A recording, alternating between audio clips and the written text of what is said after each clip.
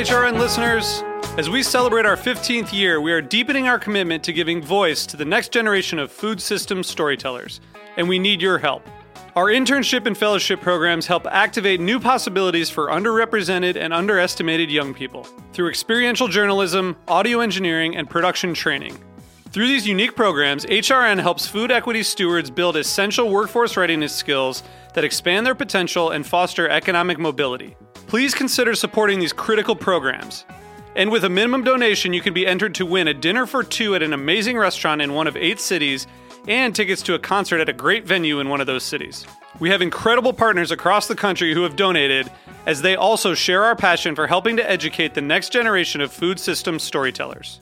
Check out heritageradionetwork.org/15 to donate and enter to win today. That's heritageradionetwork.org/15 to donate and enter to win today. And make sure you donate before March 31st. Thank you. Today's program is proudly brought to you by Whole Foods Market. Visit WholeFoodsMarket.com or download the Whole Foods Market app to learn more and find the store nearest to you. You're listening to Heritage Radio Network. We're a member-supported food radio network broadcasting over 35 weekly shows live from Bushwick, Brooklyn. Join our hosts as they lead you through the world of craft brewing, behind the scenes of the restaurant industry, inside the battle over school food, and beyond. Find us at heritageradionetwork.org.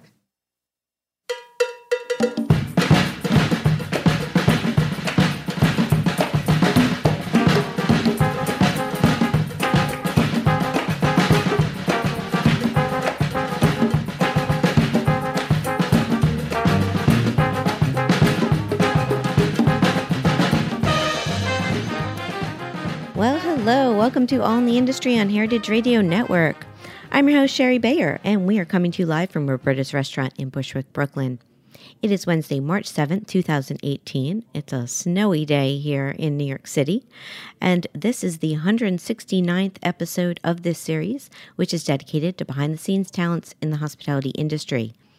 Today, my guest is a highly respected hospitality and nightlife vet, and I will introduce him fully in a moment. First, as I do on every show, I will start out with my PR tip. Later, we will have my speed round game, some industry news. I'm going to have a special segment an on-the-road segment that I did from South Beach Wine and Food Festival. And we will also have my solo dining experience and the final question. As the founder of Bayer Public Relations, I'm going to tip the show off with my PR tip of the week. So today's tip is to be the boss. Take the lead, start projects, and don't be afraid to follow your gut. If you have a grand idea, work to make it happen. Seek the right partnerships and find people who not only have your vision, but have different strengths than you do, as a strong team will lead to success. So when you have a dream, go for it and be the OG. That's my tip today. Now, I'm excited to have my guest on the show. He is calling in. It is David Rabin. He is a partner at the Lambs Club, Cafe Clover, the Skylark, Jimmy at the James in New York City, plus he has a few Vegas projects that he will be telling us about. Having been in the restaurant and nightlife industry for over 20 years, David was a partner in the nightclub and restaurant Lotus, which helped pioneer the development of the meatpacking district. He also co-founded the Double Seven and was an original owner of Union Bar. He served as president of the New York Nightlife Association for 9 years and was the founder and president of the Meatpacking District Initiative. So hello, welcome, David. Thank you, Sherry. How are you? I'm good. How are you?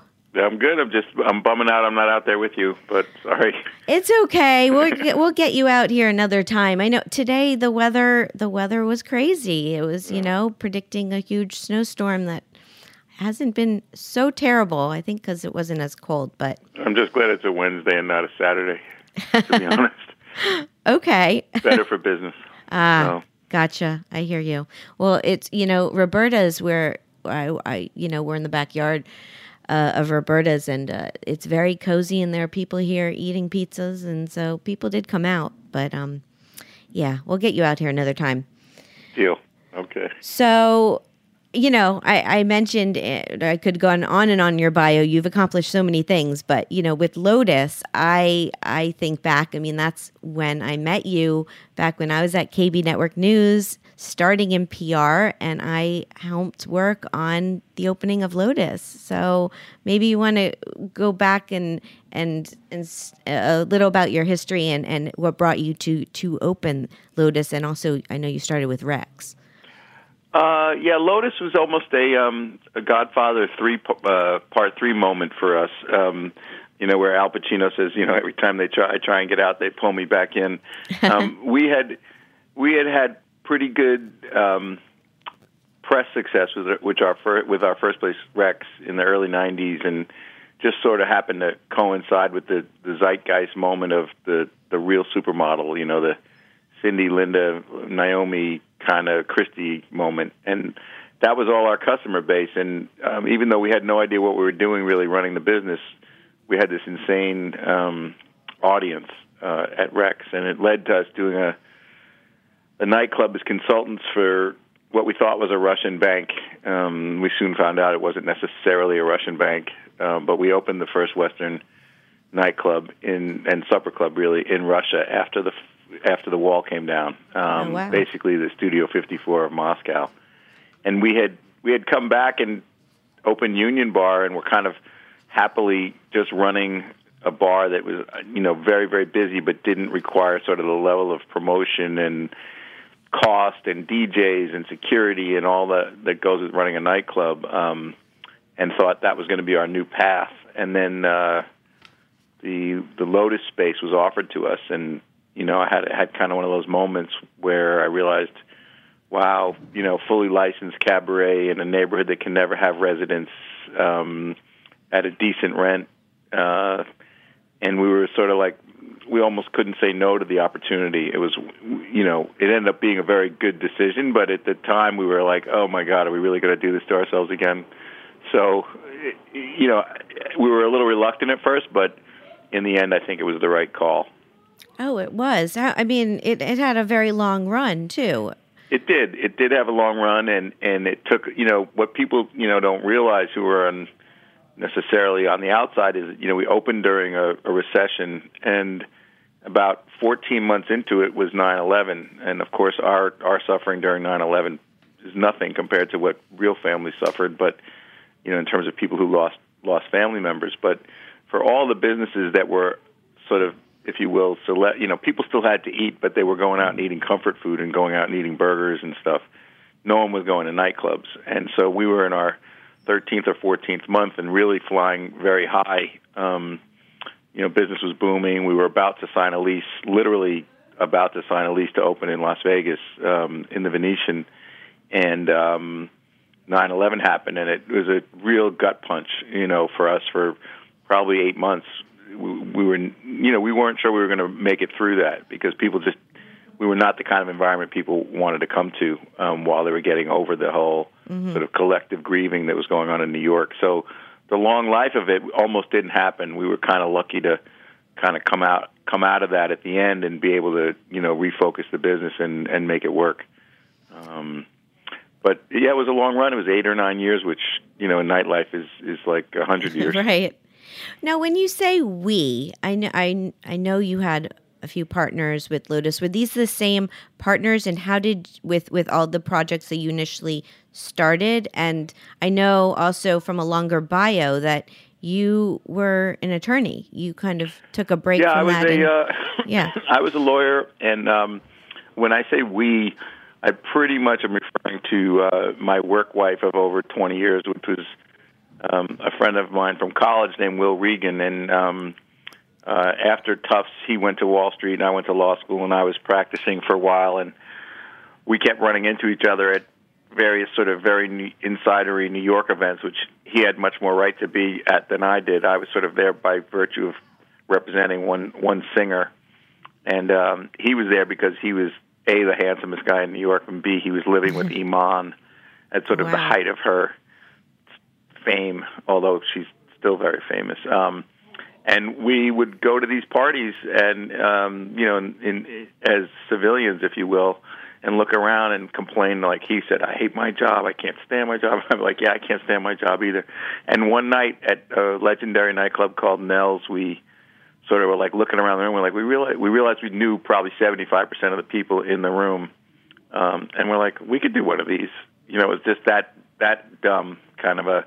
And I'm like, well, I'll quit my job, and he's like, well, I'll quit my job, and we kind of looked at each other, and we called each other the next day, and I said, were you serious? And he's like, yeah, were you? And I was like, yeah, and we did. We left our very proper. He was down on Wall Street when Wall Street was still Wall Street, and I was in Park Avenue law firm, and we gave notice a few weeks later, and a year later we opened our first place. So Will and I worked together from all the way from 1990 through the first 3 or 4 years of Lamb's, and only about 4 years ago he decided to move to Massachusetts. I mean, we're still very good friends, but his wife's business was really blowing up in a good way and needed a lot of extra love and care, and so they have a business that's in both Manhattan and in Massachusetts, and he basically moved to the sort of the Great Barrington area and is only in New York about 4 times a year. Oh, okay. Yeah. So we had sort of a business breakup, but certainly an emotional one, but nothing wrong. He just wanted to, he wanted a third act in his life and figured that out. And so now I have, in the 4 places I'm a partner in New York, I have 4 different partnerships, which is interesting. Well, yeah. How do you manage that? I mean, you're involved. You have a lot going on, and I feel. I mean, from your partnerships from Lotus and from the knowing the Lamb's Club and the things you're working on now, you've been very successful, and you seem to have the right formula. So how is it, and how do you find these partners? Some of it has been by happenstance. A lot of it. Well, like the Zakarians are partners because Margaret, whose name at the time was Margaret Williams, now Margaret Zakarian, Jeffrey's wife. Margaret worked for us, as you probably remember, in marketing and at Lotus. So she was very integral part of Lotus and even the launch of the 777. And then when she and Jeffrey got married, she went to work with Jeffrey on Country and some other projects. And so that's actually how we all ended up together at Lamb's. Lamb's came along just as everyone was sort of recovering from the gut punch of 2008, and they decided that if they were going to take on a project of that size, that they might need some more partners, and so we all did it together. The Skylark, I was really just went to see it as a favor while it was under construction, as a favor to a friend who grew up with the guy who owns that building. And in the course of our discussion, he asked me if I would review his business plan, and when I read it, I sort of had to give him, he asked my opinion, and I said, look, I don't even know you, I hate to tell you what I think. And he said, well, what do you mean? And I said, I think your business plan is faulty, I don't think it's going to work. And you could hear all the ergo out of him, and he said, what do you mean? And I said, well, you've got this designed as a Models and Bottles, late night DJ-driven nightclub, and I said, that doesn't work on 39th and 7th.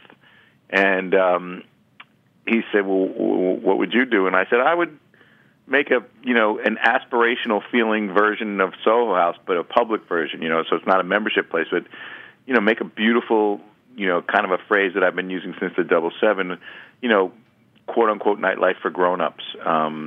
Make it a place that people want to go, feel a little bit of bounce in their step, feel like they've walked into the right place, but can still have a conversation, have an amazing cocktail by a top-flight mixologist, feel like a grown-up, but not feel like they're in their parents' bar. And then on weekends, I wouldn't even open it. And he goes, what do you mean? And I said, I would do weddings and events and stuff. And because we see how, Times Square area is on the weekends. And so he had just met Jim Kirsch at an event, and he suggested we get together. And Jim's been a phenomenal partner. Jim runs Abigail Kirsch Catering. They're one of the biggest in New York, and we've developed a great partnership there. Clover, I have a young partner named Kyle Hotchkiss-Carone, who I think is, one of the best up-and-comers in the hospitality field in New York. I met him because I literally asked 5 different women who I thought were very influential in the fashion world, who's next and who's not just someone with a following, but someone who's really bright and tolerable and creative. And so Clover is a collaboration between me and Kyle and an old friend named Jeff Kadish, who owns some really established restaurants like Calle Ocho on the Upper West Side, which has been around for I think 17 years now. And lastly, Jimmy was another happy accident where actually the third partner moved to California, is no longer part of it, but I had asked a guy to work with me on Jimmy because, to be frank, my partners from Lotus didn't get it. And I was like, what are you not getting? This is the 18th floor of a building with a pool overlooking all of Soho.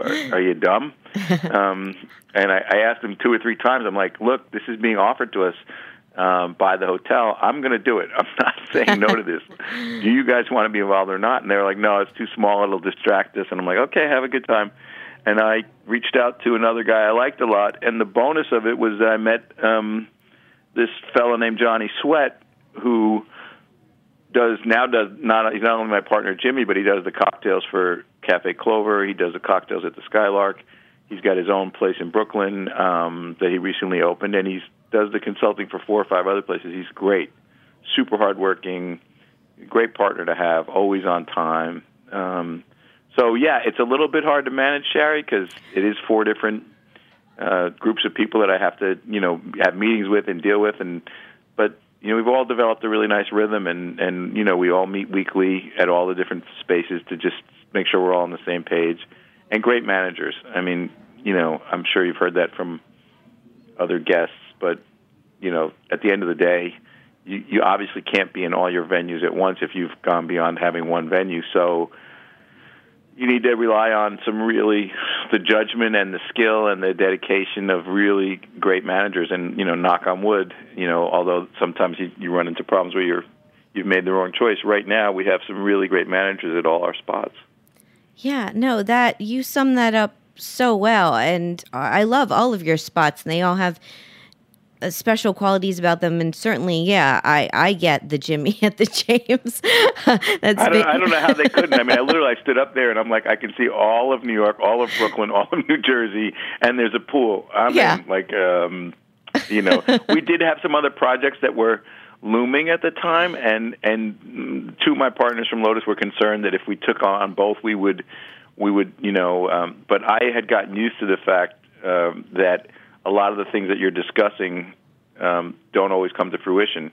And I felt very confident that one was going to come to fruition because of the people that were offering it to us. I really knew them very well. And I was like, look, this is a sure thing versus 3 or 4 other things that are maybes, and I need a sure thing. And thankfully, I did, because, that opened shortly after the comeback from the downturn of New York's economy, and it was a great thing to have coming out of that, because that and Lamb's opened almost at the same time.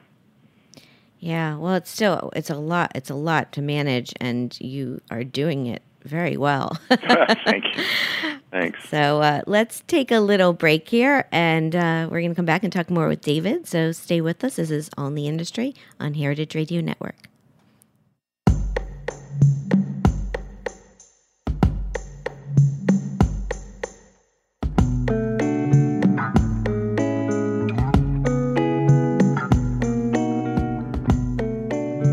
Today's program is brought to you by Whole Foods Market. From papayas and samosas to reishi mushrooms, if it's something that sounds delicious, chances are you'll find the freshest, best version of it at Whole Foods Market. They have more than 400 stores across the country, so if you consider pizza its own food group or just can't imagine when avocado toast wasn't a thing, Whole Foods Market has you covered. Visit WholeFoodsMarket.com to find a store near you. Whole Foods Market. Whatever makes you whole.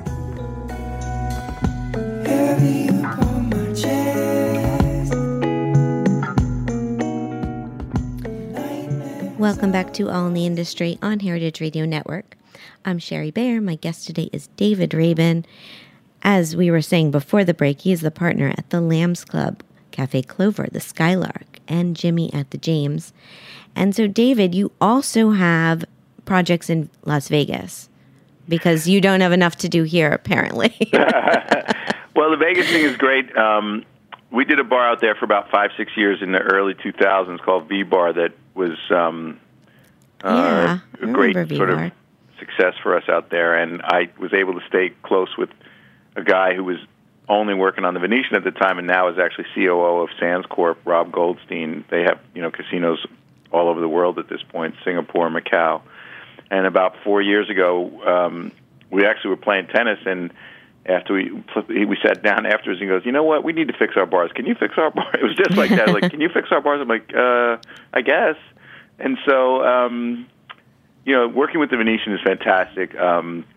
We did a big one called the Dorsey, which really personifies kind of what I was talking about before with this nightlife for grown-ups idea, which is, you're bopping your head. But the cocktail program is, I'm collaborating out there with Sam Ross from Attaboy, and he's just phenomenal. Yeah. I mean, the level of talent we attracted to bartend because of Sam's reputation was shocking. How many people wanted to come work at the Dorsey and now at Rosina, which is a sort of Vegas's version of an Attaboy or Vegas's version of a Raines Law Room. I mean, it only holds about 70 people, which by Vegas standards is minuscule.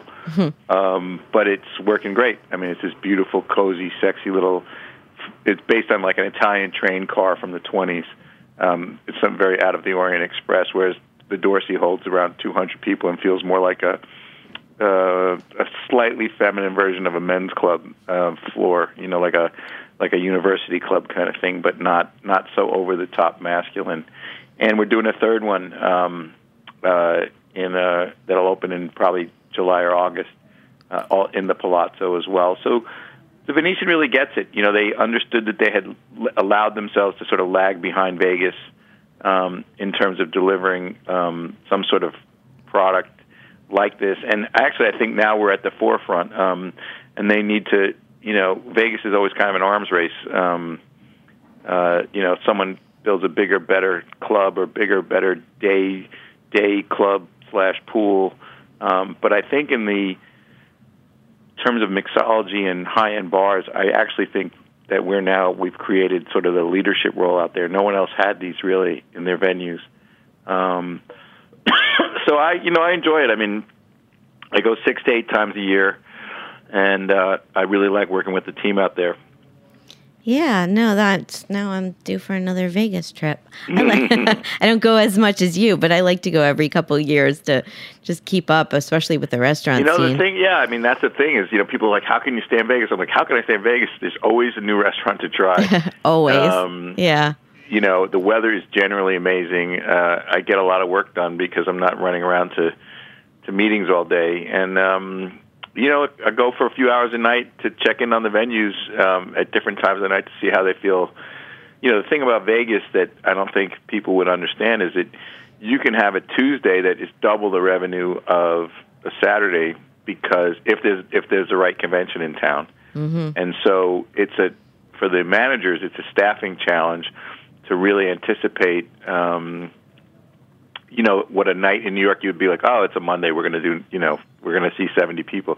Well, out there, if there's a big enough convention in town, you could see 800 people. And so that's the good news of Vegas is that it's not defined only by Thursday, Friday, Saturday. Right. It's kind of busy all the time. Right. So let's jump back to being in New York and being the president of the Nightlife Association and the Meatpacking District Initiative. Like, how did you get involved in those organizations? And I mean, you were a major player. I mean, the Nightlife Association, there was a guy named Andrew Richey who had been running it, and he sort of, once he sold Irving Place, which was his one venue, he felt that he no longer had the standing to be the president of it because he didn't have a venue any longer. And he kind of painted it that it would be sort of an easy gig and that I'd be the right person. And unbeknownst to me, being kind of naive, the Giuliani administration and the early days of the Bloomberg administration were not particularly friendly to nightlife at all. And so I ended up, basically in battles for 3 or 4 years with City Hall. And luckily I was doing that with a guy who represents tons of restaurant and bars as their attorney, Rob Bookman, who's sort of the top liquor lawyer in New York. And so he's always been counsel to the Nightlife Association, and I was the president for 9 years. And so it was a rough run. I mean, I think our biggest accomplishment was probably, well, there were two that I think that, sort of no one really knows about that much. But, one, there was an effort at one point to, there was a bad bar bill circulating around New York. And really what the bad bar bill was, it was a license to kind of close any place they wanted to at 1 o'clock. And, if there were two allegations, not even convictions, allegations of an assault in your venue within a 2-year period, they could make you close at 1 a.m. And I was trying to get some traction to make people understand how insane that was, that basically it was going to be a weapon in the hands of the police to close any place they wanted to at 1 a.m., which is, in New York is, the death sentence. And I wasn't getting any real traction. And then I reached out to the restaurants, and I tried to explain to people like, who had huge number of restaurants at the time, Steve Hansen, Mark Packer, Michael Weinstein, et cetera. I said, what do you think is going to happen to your late seating if Lotus is closing at 1? You think anyone's eating at your restaurant at 9:30, 10?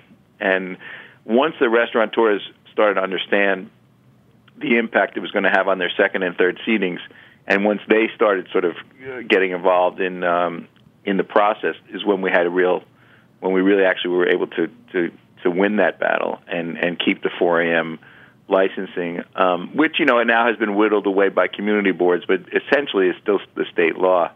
And, that was sort of the beginning of the Nightlife Association starting to morph into what is now the New York City Hospitality Association, and is really a much more powerful group because it is a blend of all the most prominent restaurateurs in New York and all the biggest sort of bar and nightlife operators, all kind of working together for the same goals, because up until then they weren't. I don't think the restaurateurs realized how intertwined they were with us, and vice versa.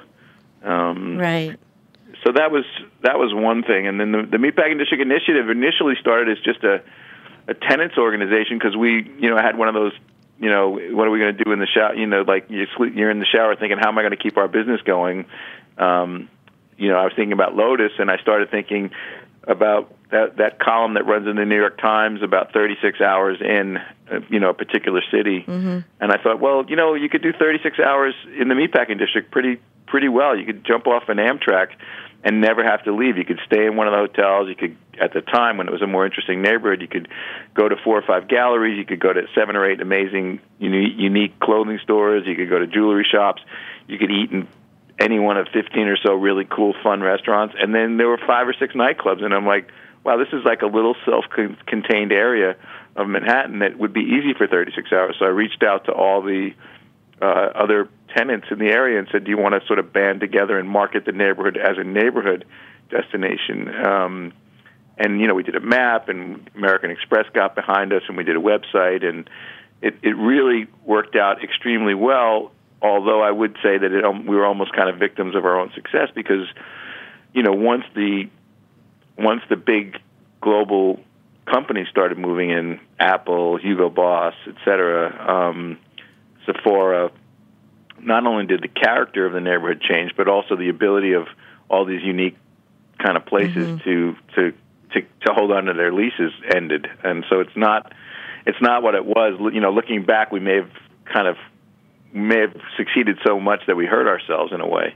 But it's now morphed into a full-scale business improvement district, because there were some things going on with the Bloomberg administration and transportation. And again, I found that we weren't really being listened to until I reached out to a really smart guy named Paul Pariser, who owns Taconic. They had owned the building that is now the Google building. They have tons of real estate in that area. And once I explained to him what I thought the impact of some of the traffic changes were going to be to his businesses, he, as a very respected landowner in New York, was able to change the conversation with city government. And so that's how that sort of got on its path to becoming its own bid. And now it's a real neighborhood with a real business improvement district. And back then we were just 20 or 30 people who had sort of ventured to this new neighborhood that we're trying to educate people. Yeah, no, it's not just meat. Yeah. It's not just butchers. You can come down here. You made a major impact. I mean, I'm listening to you. I'm just in awe of everything you've accomplished and all these relationships and all these initiatives. It's quite impressive. I know you're in it, so maybe it's hard to see it, but from the outside looking in, it's like, wow, you've done a tremendous amount of amazing things. And we're going to have to take another break here, but I have a question from my last guest. So I wanted to ask you from Jonathan Rubenstein and Gabrielle Rubenstein-Chong. They are the brother and sister team behind Joe Coffee, and they came on my episode 168. So they want to know, since your business is the polar opposite of theirs, as far as hours, as you're going from afternoon to evening into the late night, early morning, what are the added complexities with a business that has a daily life cycle that's so long and has so many phases as compared to their coffee shop? That's a great question. When I was in law school, I remember they used to say the law is a jealous mistress, and at first I didn't understand what they meant. And then when I got to be a lawyer, I figured out they meant that you basically had no life other than your job. And that's the upside and downside. Look, what we've done, or what I have done, has been a lot of fun and very exciting at times. But it is, that is a popular misconception. It's like, you just show up at night and check on your places, and it's an all-day, all-night thing. I mean, we start getting emails just like everyone else early in the morning. I probably don't get up till 9:30, but I still can't get myself to go to bed till after 2, which is a lot better than back in the Lotus days when it was, after 4. Mm-hmm. It's not an easy gig. I mean, there's tremendous amount you can have a lot of fun with it, and you meet amazing people. And what is fun about it is, even now, my experience working lunch at Lamb's Club is completely different than it might be at dinner at Cafe Clover or later at night down at Jimmy. You kind of get used to it, and you have to have a very, I'm lucky that my wife is extremely patient, and you just get different rhythms. I get time home with my son at different times of day than someone else may have. Mm-hmm. I can come home at 4 o'clock and go goof around with him in the park for an hour shooting baskets, where someone else may never get that chance, right, on a nice spring afternoon. But then at, 9 o'clock, I'm saying, okay, I got to go back to work, which most people don't have to deal with. It was a choice, for me, and for the most part, I've been glad of that choice. But I wouldn't disabuse anyone of the I think people should be aware that if they're going to launch this path for themselves, that it's time consuming. And on that note, let's take one more break here. Come back. We're going to play my speed round game, and so stay with us. This is All in the Industry on Heritage Radio Network.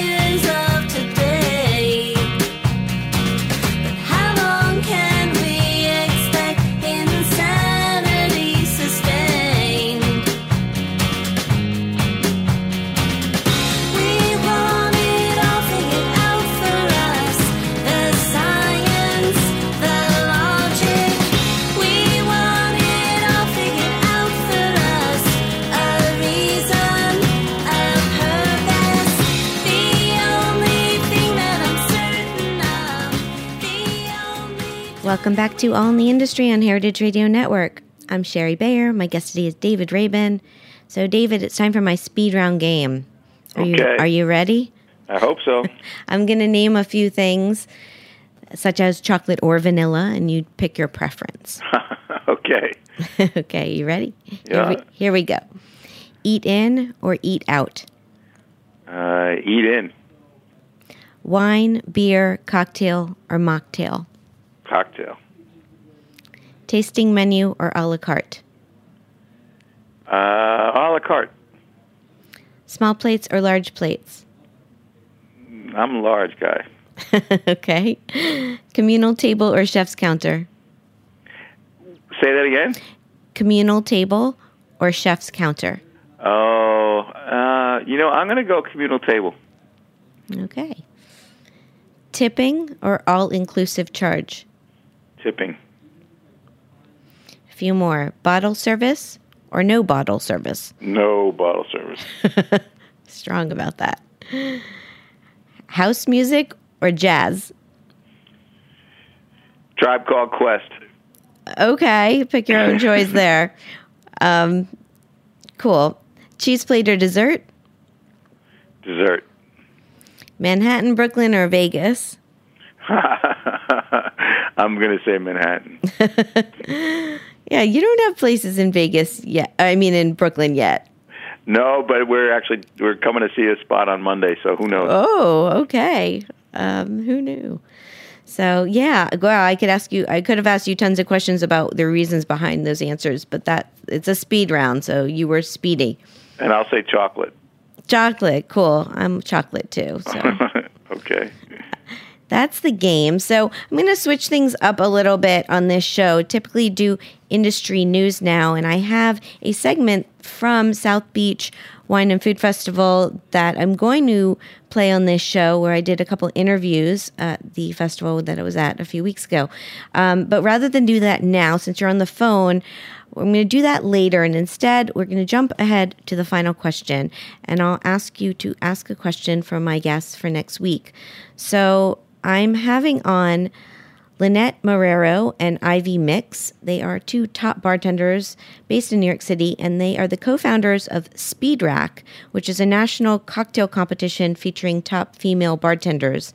It's an awesome competition they've come up with. I'm sure you're familiar with Speed Rack, or I would think so, being in the industry. But David, what would you like to ask Lynette and Ivy? I guess I was thinking I would like to ask them what they think, if there is another, what's the next spirit that's going to captivate bartenders, and that they're going to, be creative with. I know it goes in cycles, whether it be whiskeys or bourbons or mezcals, and I'm wondering if there's something on the horizon that they think is the next trend. That's a great question. I kind of want to throw it at you. Do you have a feeling of that? I don't. Okay. I don't. It'd be a better question for Johnny or Sam. Okay. Or these ladies. I'm such a creature of trying not to fall victim to our industry that I get laughed at, but I walk around with a bottle of Diet Coke at most of our places. Oh, funny.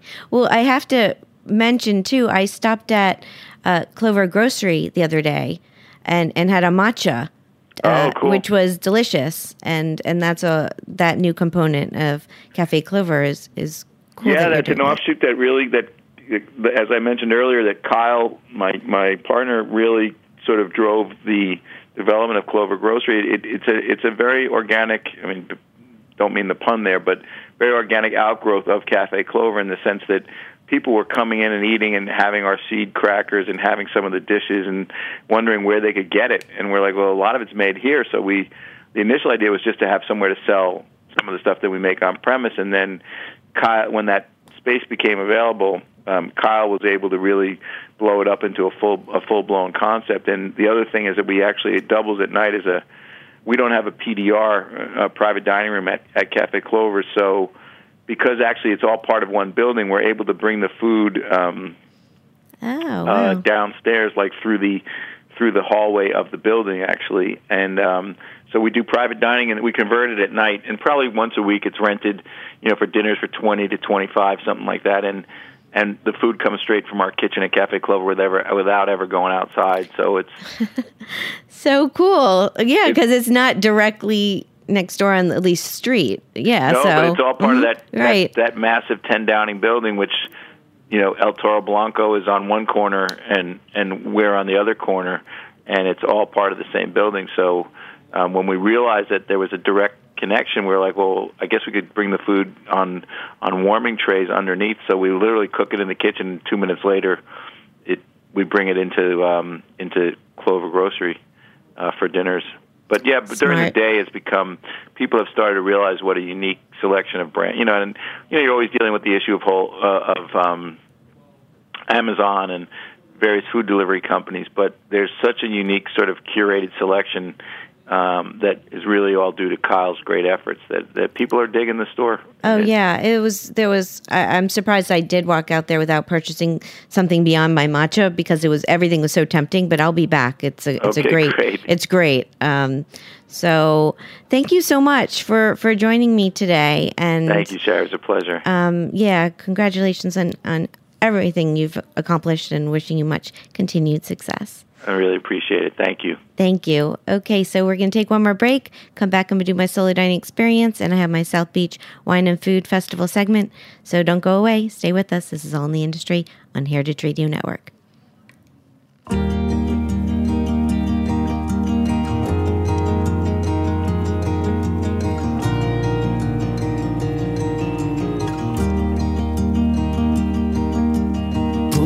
Face I dip and I dive in an ocean of love, so blue in your eyes, washing my heart in you.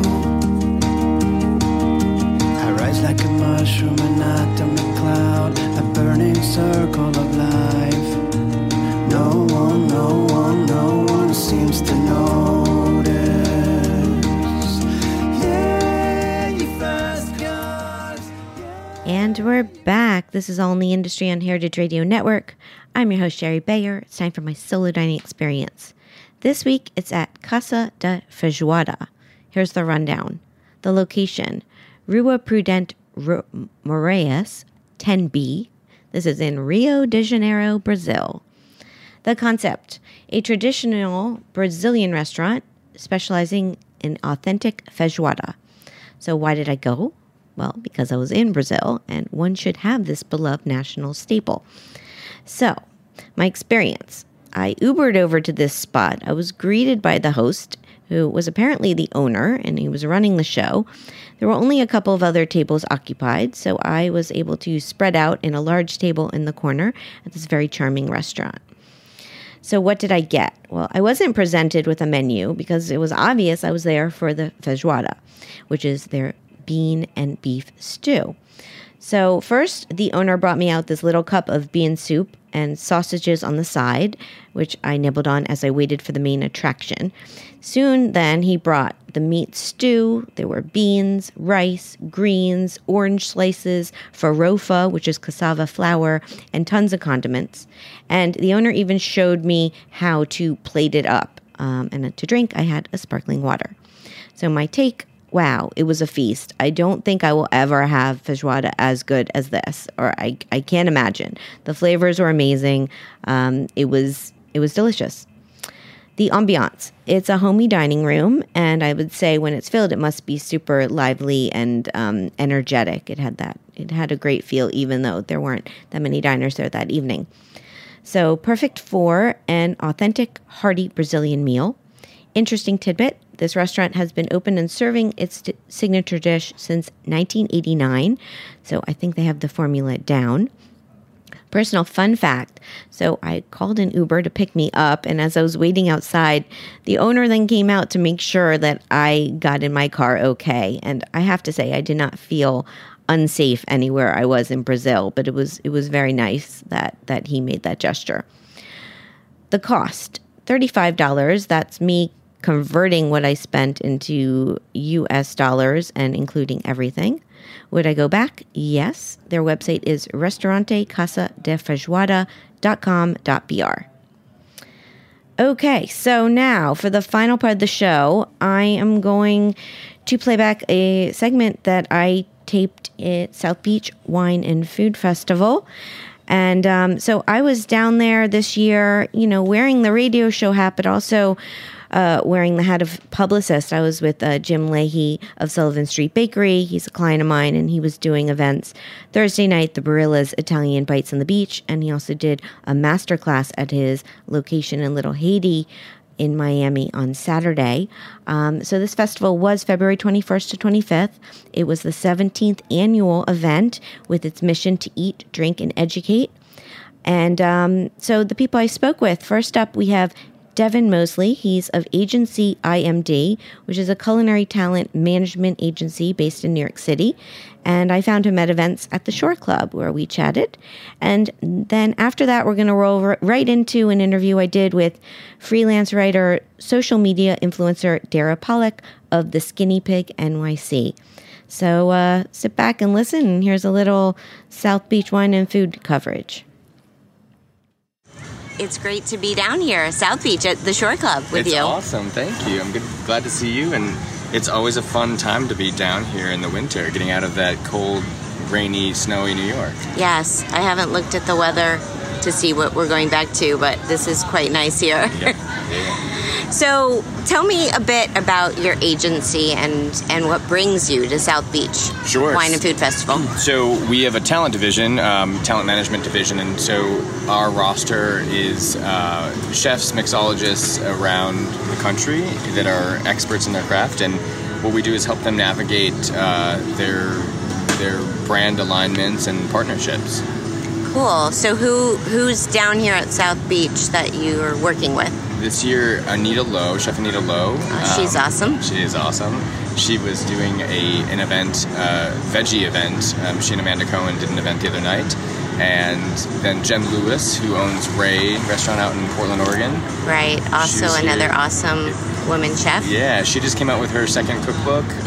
And she just reconcepted.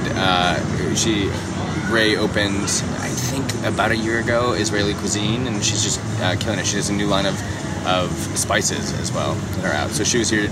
She did a couple events, Best of the Best, and a Israeli cuisine dinner the other night. Wow. There's been an Israeli theme, I think, going on a little down here. Yeah. There's a few dinners and things that have been happening. She's part of that. And then we also represent Chris Coons in Boston. He has Boston Chops and Duave. Duave just got 4 stars Forbes Travel Guide last week after 8 years being open, which was awesome for them. He's about to open his second Boston Chops steakhouse in about a month and a half in Downtown Crossing in Boston. And he's the official spokesperson for Hood Cream. And so he's down here doing a couple events. He did Best of the Best. He did Chicken Coop. He also did Chef JJ's Versace Mansion party yesterday, which was a good time, as always. Yes, it was. So, it's been great to connect with them, hang out a bit. It's always fun, our annual trip down to really kind of mix that relaxation, work, industry time. It was good. How does an event go for you? Or how do you roll through South Beach? Yeah, no, I think that as people that aren't the chef stars in this, we know that we kind of have to take on whatever role makes sense for them in a support capacity. Destination experiences for the kitchen have to be, kind of a mental strain on them, trying to figure out how they're going to do it like normal outside their own restaurant. So, generally, this weekend has been awesome. It's just been kind of connecting with brands and chatting with folks, cheers, clinking glasses and helping out the chefs wherever necessary, but mostly trying to align them with, networking opportunities and meeting the right folks. So what's the best thing you ate or drank this weekend? Dude, we went to Q in Wynwood for lunch on Friday, and it was awesome. I have to go. I might go there for dinner tonight because I haven't been. It was really awesome. Service was on point. The coconut cake for dessert was delicious. Fried chicken, super tasty. We did a couple of steam buns, and they were awesome. Like a crab and I think a pork belly. And the team was awesome. The staff was really well trained. And then afterwards, we just kind of strolled around the Wynwood walls. So awesome. An awesome lunch. Did you have a good time while you were here? I did. Yeah, it was great. What was your favorite food? What'd you eat? Oh, put it back on me, huh? I don't know. I the Burger Bash when I was there, I had a lot of tasty burgers. The Morimoto burger, the one from Angie Marr. It was really delicious, right? Yeah. That was my favorite. It was. I thought she was going to win actually, but it was huge. Yeah. But who ended up winning? I didn't hear. Who ended up winning? It was Alex Gurnishelli won I don't remember which one, but butter got Awesome. I think the judges award. Awesome. So, well, cool. Well, thank you so much. Great this was seeing you, fun. Sherry. Great seeing you too. All right. So, hi. Hi. I'm here with Dara Pollock, the Skinny Pig NYC. Or do you go by the Skinny Pig? It's interesting actually. Because my Instagram is at Skinny Pig NYC, but my blog is The Skinny Pig. So really, either one works for me. Either one. Mm-hmm. And just for my listeners, how did you come up with the name? Oh gosh, it was kind of a nickname more or less. Because when I was a dancer back in my day, I used to eat a lot of food and just never really gained that much weight. So one day, one of my friends saw me eating just like a bowl of cheese fries for lunch and was like, "How do you eat all this and stay thin? You're like a skinny pig." And then I just stuck with that and ran with it. And there you have it. Yeah. And now on Instagram, let's tell people how many followers are now following you. Yes. 85,000, I believe. That's awesome. Yeah. I do tell people sometimes how there was, and this is true, there was a time that I had more followers than you. Yes. Oh my God. Yes, I do remember that. I'm not close anymore. I don't know. I'm What are you at now? What am I at? That's a good question. Yeah. I think I'm in like 7,400. Okay. It's not horrible. Right. No, that's pretty good still. Are you looking in the thousands? me up I am so actually quick? looking you up right now just to see. Bayer PR is at... Bayer PR is right. 4,000. Okay. Oh, yeah, 7,392. Look at that. It's not horrible. Not bad at all. Yeah, but it's not 85,000. Right. What brought you down here?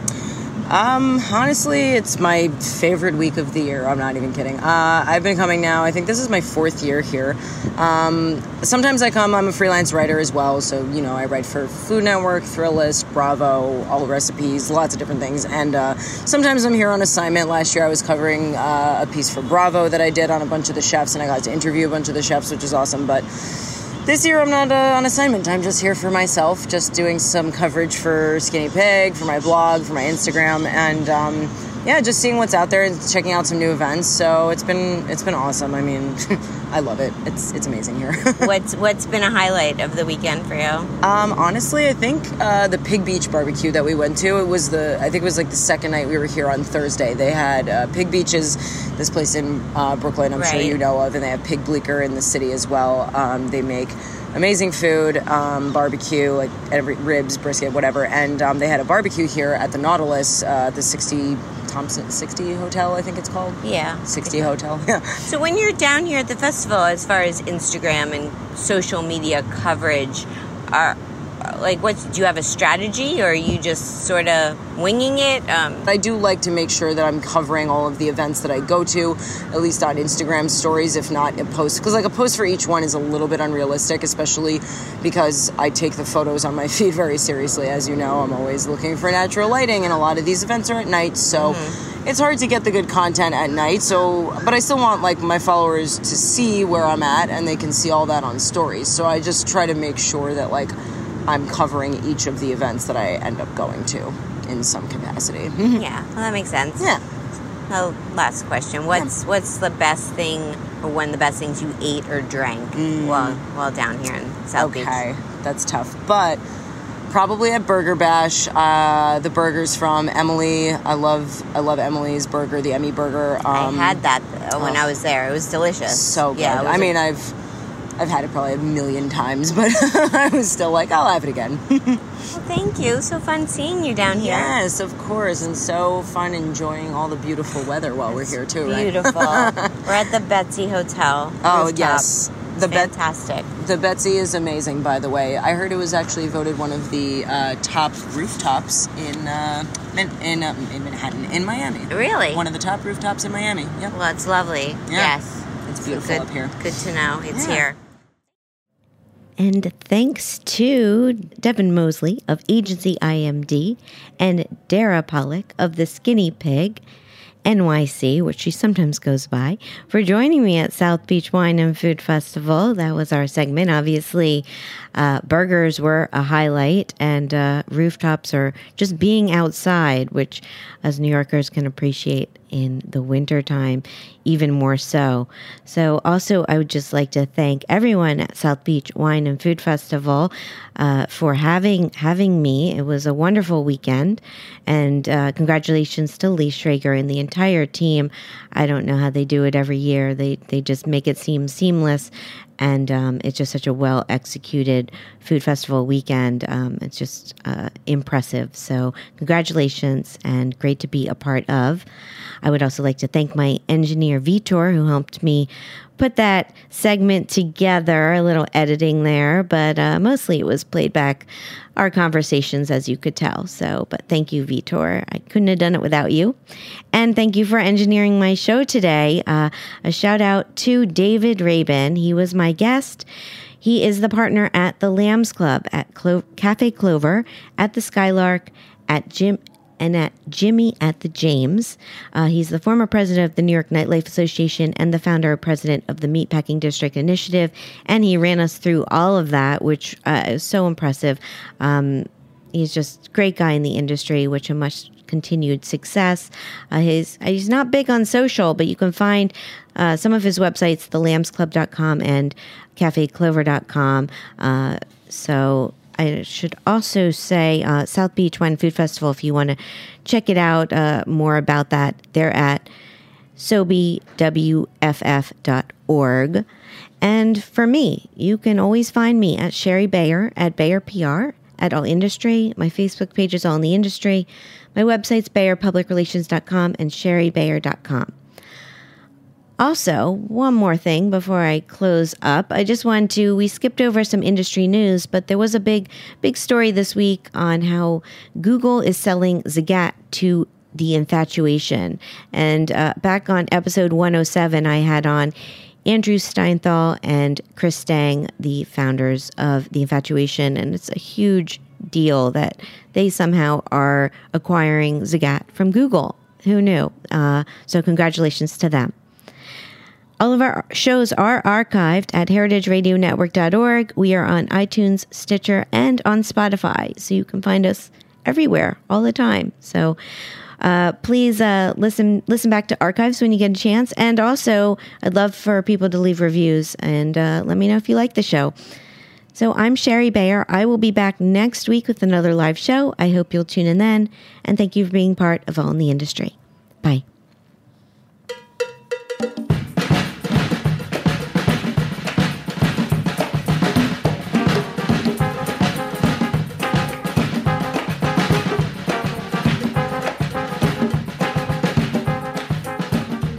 Thanks for listening to Heritage Radio Network, food radio supported by you. For our freshest content and to hear about exclusive events, subscribe to our newsletter. Enter your email at the bottom of our website, heritageradionetwork.org. Connect with us on Facebook, Instagram, and Twitter at heritage_radio. Heritage Radio Network is a nonprofit organization, driving conversations to make the world a better, fairer, more delicious place. And we couldn't do it without support from listeners like you. Want to be a part of the food world's most innovative community? Rate the shows you like, tell your friends, and please join our community by becoming a member. Just click on the beating heart at the top right of our homepage. Thanks for listening.